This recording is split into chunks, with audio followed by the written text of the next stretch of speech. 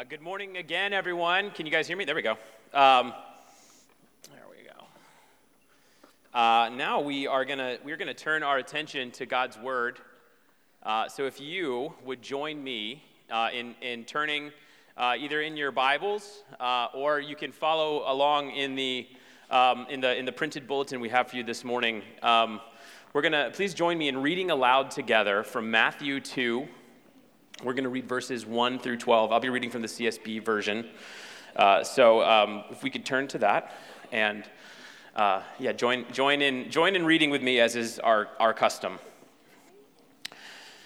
After Jesus was born in Bethlehem of Judea in the days of King Herod, wise men from the east arrived in Jerusalem saying, "Where is he who has been born King of the Jews? For we saw his star at its rising and have come to worship him." When King Herod heard this, he was deeply disturbed, and all Jerusalem with him. So he assembled all the chief priests and scribes of the people and asked them where the Christ would be born. "In Bethlehem of Judea," they told him, "because this is what was written by the prophet. And you, Bethlehem, in the land of Judah, are by no means least among the rulers of Judah, because out of you will come a ruler who will shepherd my people Israel." Then Herod secretly summoned the wise men and asked them the exact time the star appeared. He sent them to Bethlehem and said, "Go and search carefully for the child. When you find him, report back to me so that I too can go and worship him." After hearing the king, they went on their way. And there it was, the star that they had seen at its rising. It led them until it came and stopped above the place where the child was. And when they saw the star, they were overwhelmed with joy. Entering the house, they saw the child with Mary, his mother, and falling to their knees, they worshipped him. Then they opened their treasures and presented him with gifts, gold, frankincense, and myrrh. And being warned in a dream not to go back to Herod, they returned to their own country by another route. This is the word of the Lord. Let me pray for us this morning. Heavenly Father, thank you for coming. Thank you for giving us your word. Thank you that you delight in our knowing you, that you took every step needed so that we could do that. We pray that you send your Spirit to us this morning, meet us in your word, and bless us through it. Pray this in your name. Amen. Well, good morning again, CTK, and a Merry Christmas Eve to everybody. My name is Paul Deschamps, and here's a fun fact. We just witnessed the first ever pageant in CTK history. It was a great one, too. I was so impressed. I loved it. What an amazing job these kids did, giving glory to God and leading us in worship this morning. Now, I'm gonna take a risk here. I'm gonna risk open and public scrutiny by a room full of proud parents and grandparents. I do think there was something missing. Wise men. There wasn't any wise men in our pageant. We need to have some wise men come during this Advent season. And so I know that there's a lot going on this morning. Everyone has got their brain, like I do, in like 10 different places with their pageant. We've got kids in the room. We're so excited. It's Christmas Eve. I know everybody's got a list of things going on. So I'm going to do something right up front. I'm going to give you the main idea of what we're going to talk about. Right here it is. You ready? Wise men still seek him. I know, it's shocking. I just quoted to you a bumper sticker that you all have seen, and I can't believe I did that as my main idea for this message. I'm still kind of dry heaving a little bit from doing that. But I know it's cliche and it's a trite saying, but it's true. And this morning, I want us to look at 3 short lessons from the wise men. And to lean into how cliche that was, all 3 of my points start with W. So here we go. We've got wise men wonder, wise men wander, and wise men worship. Wonder, wander, and worship. That's what we're going to talk about this morning. Now, wonder is a word that gets thrown around a lot during Christmas, am I right? And for good reason. There's a lot of wonderful things this time of year. When we experience wonder, what we're experiencing is something that inspires this feeling of surprise, of astonishment, of amazement.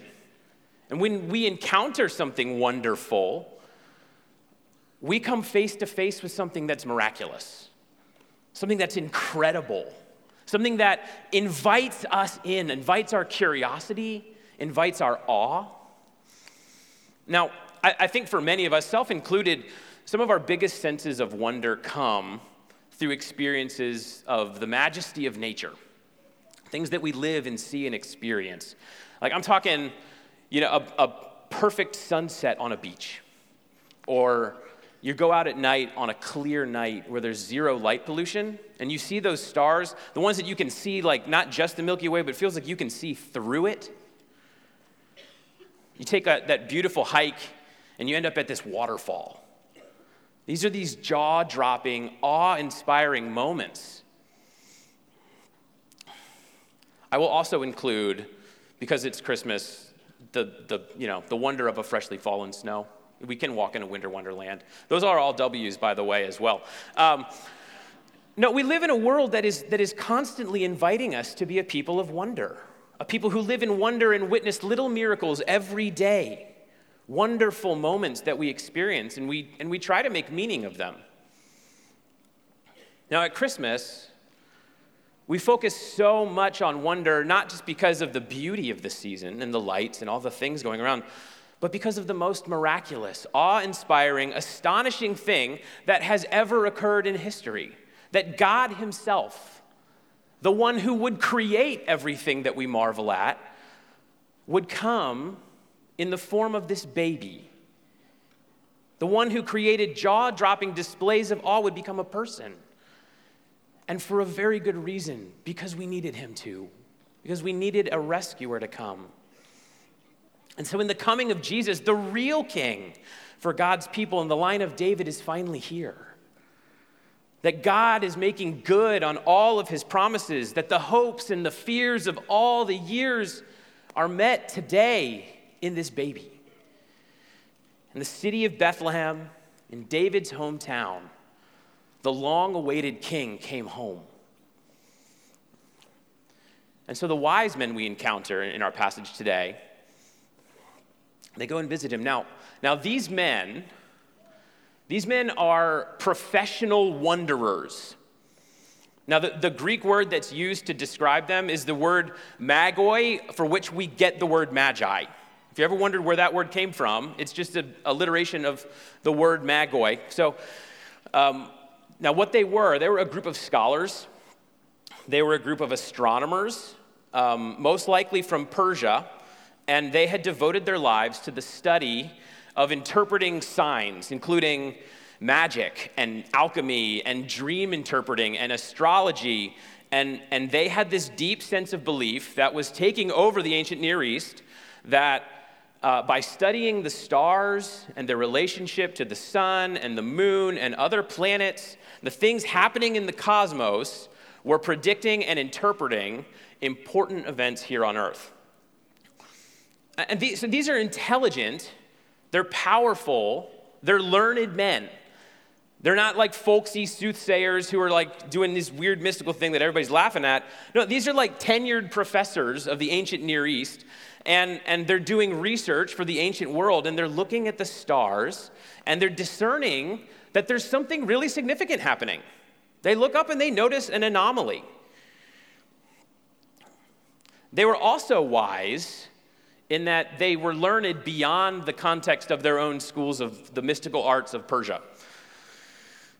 And it takes them on this journey. They go to Jerusalem, and they ask a very important question.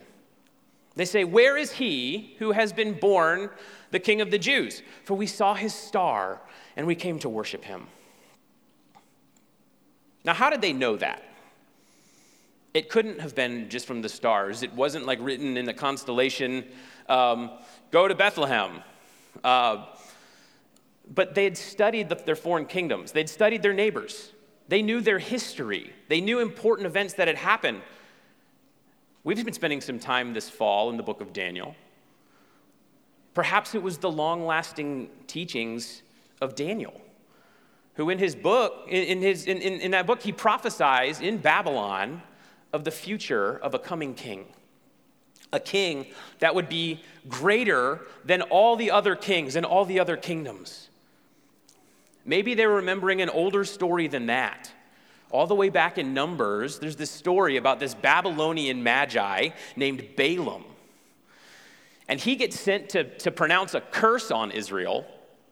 And instead of that, he pronounces a blessing. And he says in Numbers 24, a star will come from Jacob and a scepter will arise from Israel. They had a rooted knowledge that something was going to happen. So it was commonly held belief, not just in Persia, but at this time in Rome as well, that there was a really strong connection between kings and stars. When Julius Caesar died, there was a comet, and it was proclaimed that Caesar's comet, as it was named, was actually Julius Caesar himself ascending to the throne room of the gods. Now, we don't know what these men saw. We don't know what the actual star that they saw was. The Bible doesn't tell us. There's a lot of theories as to what celestial event they witnessed. Was it a comet? Was it the conjunction of a couple of planets that met in a bright, powerful symbol of the zodiac? Was it a supernova exploding? We don't know. Was it even the glory of God coming down? It could be any of these things. But what they saw was something wonderful, but what they did with what they saw is important. They began to ask questions. See, I get a lot of encouragement from the wise men because Christmas is a time, I think, for many of us that brings up so many questions. When we speak of the wonder of Christmas, if we're honest, sometimes it doesn't feel super wonderful. I think it feels busy. I think it feels confusing. It feels stressful. And then, when we remember this story, it feels impossible. I mean, could it really be that what we witnessed here, that a baby was born to a poor, virgin, unwed teenager? And the baby shower that she received was angels and shepherds and these weird guys from the east that brought a really strange set of gifts. And then there's the whole bit that we didn't read about the murderous king, Herod. And I mean, Christmas is hard. Christmas looks kind of crazy. And I bet there's many of us here who spend as much time wondering if this is true as we do pondering the holy, beautiful mystery of all of this. And if that's you this morning, you're in the right place. Because God invites our questions, and he can handle our hardest ones. See, not only does God invite our questions, but he delights when we ask him hard things. He's not asking us to passively receive things. He's asking us to investigate and dig and know him. He can handle the questions that we still wonder about. See, faith is an invitation to ask questions. And a vibrant faith is one that's asking real questions all the time. Real questions of God. You know, Martin Luther once said that faith is just a wrestling match with doubt. That they're two sides of the same coin. And when you see the Christmas story, which side of the coin do you find yourself on? Are you holding on to the faith that the Lord has given you as you behold this wondrous mystery in awe? Or are you wrestling with your doubt that all of this might just be too good to be true? Now, you know, for being so-called wise men, the Magi are actually incredibly humble with their wisdom. They don't hold on to their knowledge to be superior to growth. They're willing to learn something new.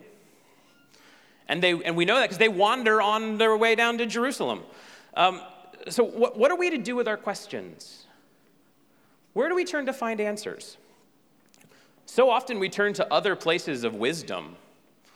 The study of philosophy is obsessed with answering these kinds of questions. Questions like, who am I? What gives my life meaning?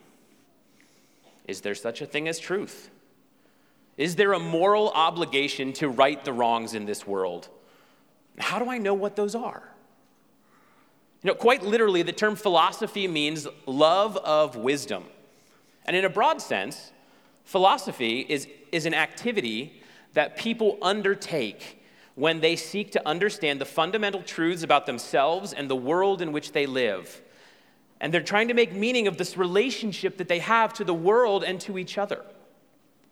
And yet the problem with turning to the bank of wisdom of the world is that it always seems to be going out of date. There's always something new. Now, if you go and you read the so-called wise men of, I'm not talking super long ago, but even 100 years, 50 years, 20 years, you're probably going to read some op-ed pages or some articles in The Atlantic, and you're going to read some really important thoughts for the time, and you're probably going to cringe a little bit. You're going to say, how could they have thought those things? The cancel culture that a lot of us have experienced and some of the revisionist research that's happened loves to look back, and they have a field day ripping apart these guys. People that have poured their lives into exploring wisdom, adding and gaining new things. When we examine them through a modern lens, through our own experience, we find their teaching lacking. And why is that? Because the wisdom of this world has an expiration date. C.S. Lewis once said that all that is not eternal is eternally out of date. See, the wisdom of the world, it's not all crock, it's not all made up, it's not all unhelpful. There are so many wonderful scholarly contributions that have blessed our lives through common grace. It's wonderful, but it's insufficient. It's not enough. Because the wisdom of this world can only take you so far. It can only transform your mind, but it will never transform your heart. The Apostle Paul backs this up. In his letter to the Corinthians, 1 Corinthians 1, he says, "Where is the one who is wise? Where is the teacher of the law? Where is the debater of this age? Hasn't God made the world's wisdom foolish? For from God's wisdom, the world did not know God through wisdom. But he was pleased to save those who believe through the foolishness of what we preach." I mean, friends, what could be more foolish than Christmas? Well, probably the Easter story. And yet, it's through the cross that Jesus offers us the greatest gift of eternal life. See, there's only one way to be truly wise, and it's not through the pursuit of more wisdom. It's through the pursuit of the one who created wisdom. And the wise men know there's a king, but apart from Scripture, they can't find him. And so they go on this massive journey, some probably 800 miles, maybe more, by camel to the only one place that they can get answers. And when they get to the palace, I mean, that's where a king's born, right? A king's born in a palace. They expect to see this new king, and there's a party, and we learn he's not here. We don't know what you're talking about. And so the wisdom of the world can only lead them so far. So they engage the chief priests and the teachers of the law and the scribes, and they say, "Oh, well, the Messiah is going to be born in Bethlehem. That's like 6 miles from here. It's just this little town down the road."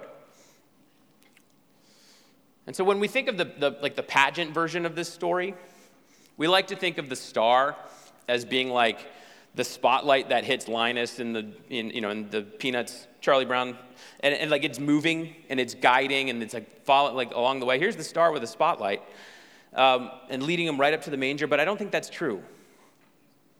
I think the thing that leads them to come face to face with the real person of Jesus is God's word. So we can't stay put and sit in isolation with our questions. We have to wander to the sources that bring answers to get real, eternal answers. Now, I have another bumper sticker quote for you this morning. I love this one. It says, "Not all who wander are lost." You've seen that one? So C.S. Lewis, who we just quoted a minute ago, he went out to prove that there was no God.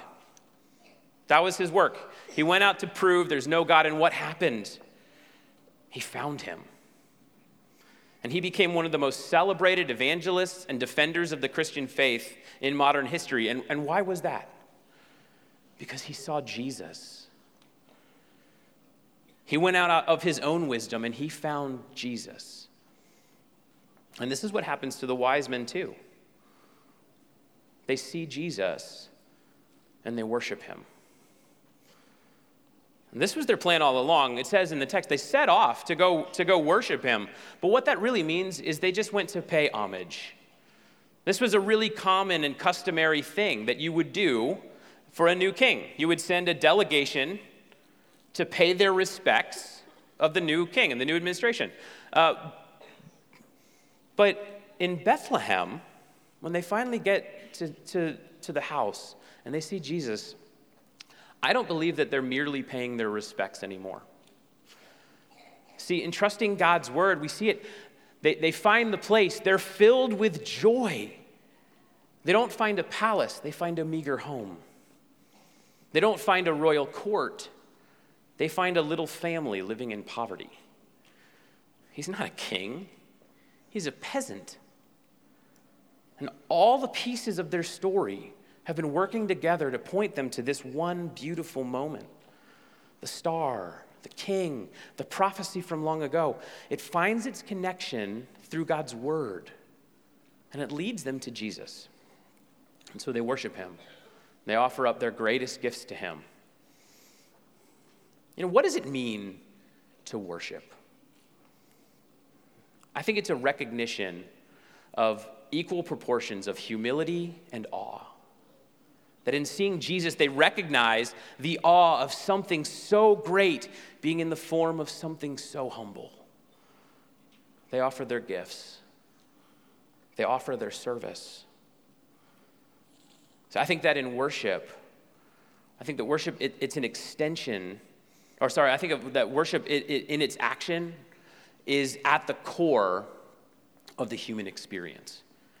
It's what we were made for. We were made to glorify God and to enjoy him forever. And it's our heart's natural desire to recognize that there is something bigger, something greater than ourselves. And now culturally, we do this in all sorts of ways. Of course, we as people, we worship through a variety of religious practices. Even if you're not Christian, people gather all around the world to offer up and worship. They go to different spaces. And we also worship things like sports teams and bands and celebrities.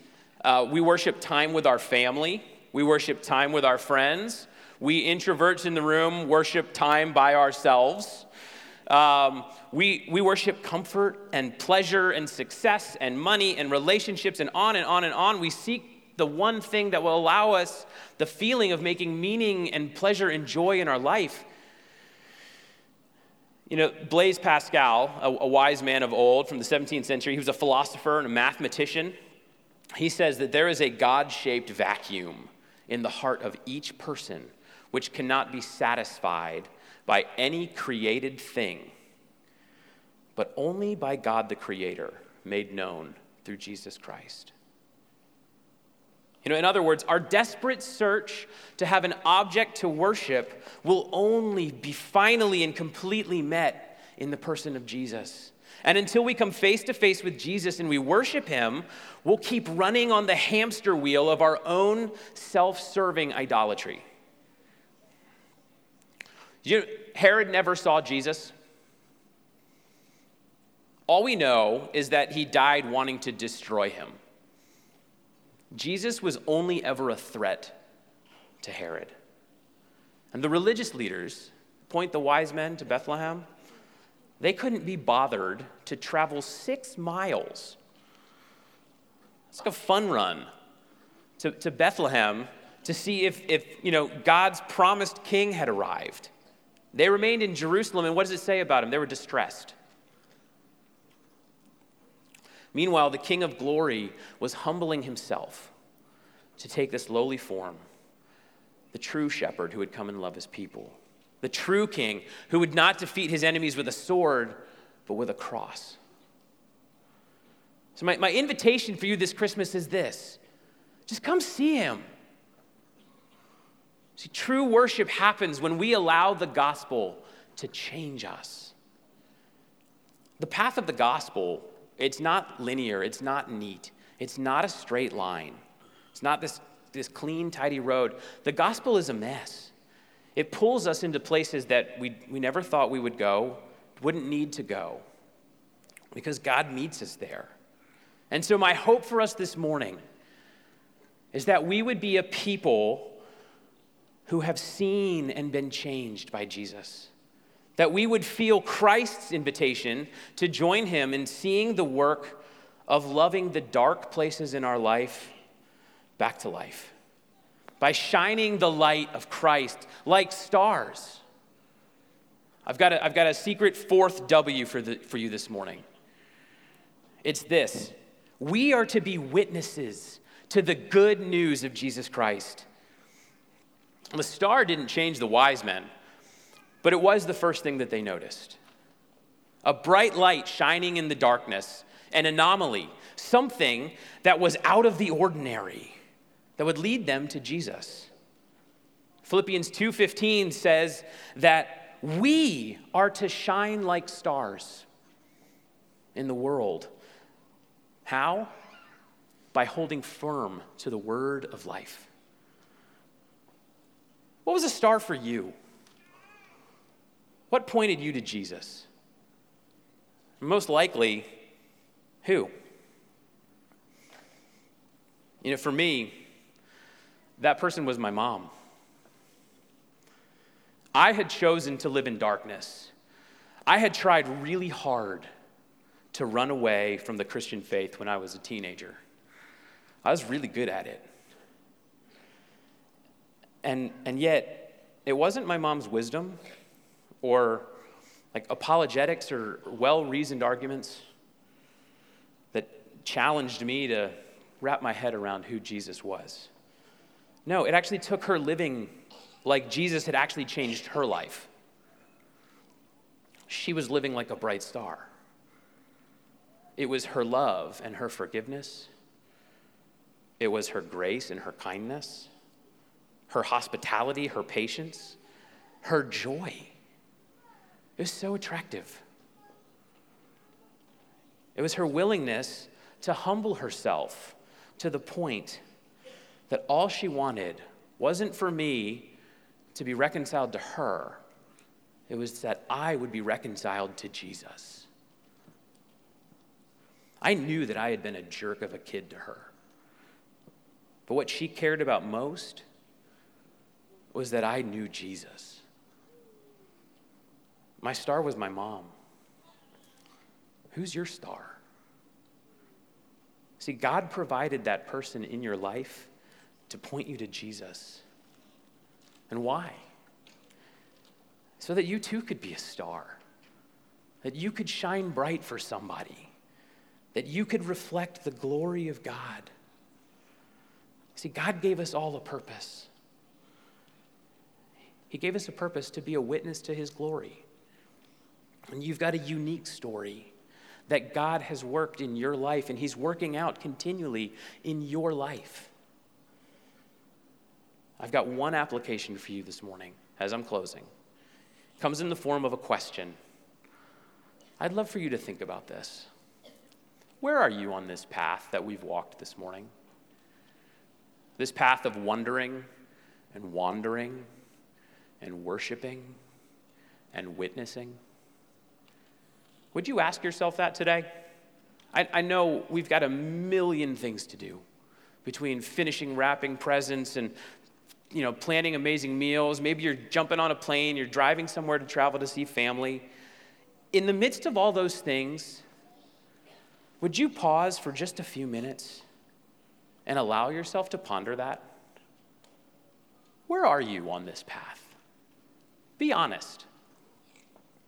And once you can say that, can I challenge you here? Don't stay there. Don't get comfortable on your spot on the path. Would you just take one step?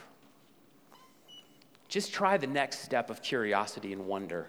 Maybe you've been wondering about Jesus. Is this real? Is he the real deal? Would you try to take one more step and ask better questions? If you've been wondering, would you ask what his word really says about him? And if you've been searching the Bible, you've been searching God's word, and you've come to a place that you see Jesus for who he is, you see his love for you, his care for you, the life that he offers you, will you take a step and allow yourself not to congratulate yourself, but to worship him? And then, through your worship of him, would you hold everything in your life like this, with an open hand? And would you allow your life to be transformed by the gospel so that the light that he has filled you with, like a star, it overflows out of you as you witness, not of your own goodness, but of his glory? In the name of the Father, and of the Son, and of the Holy Spirit. Amen. Let me pray for us.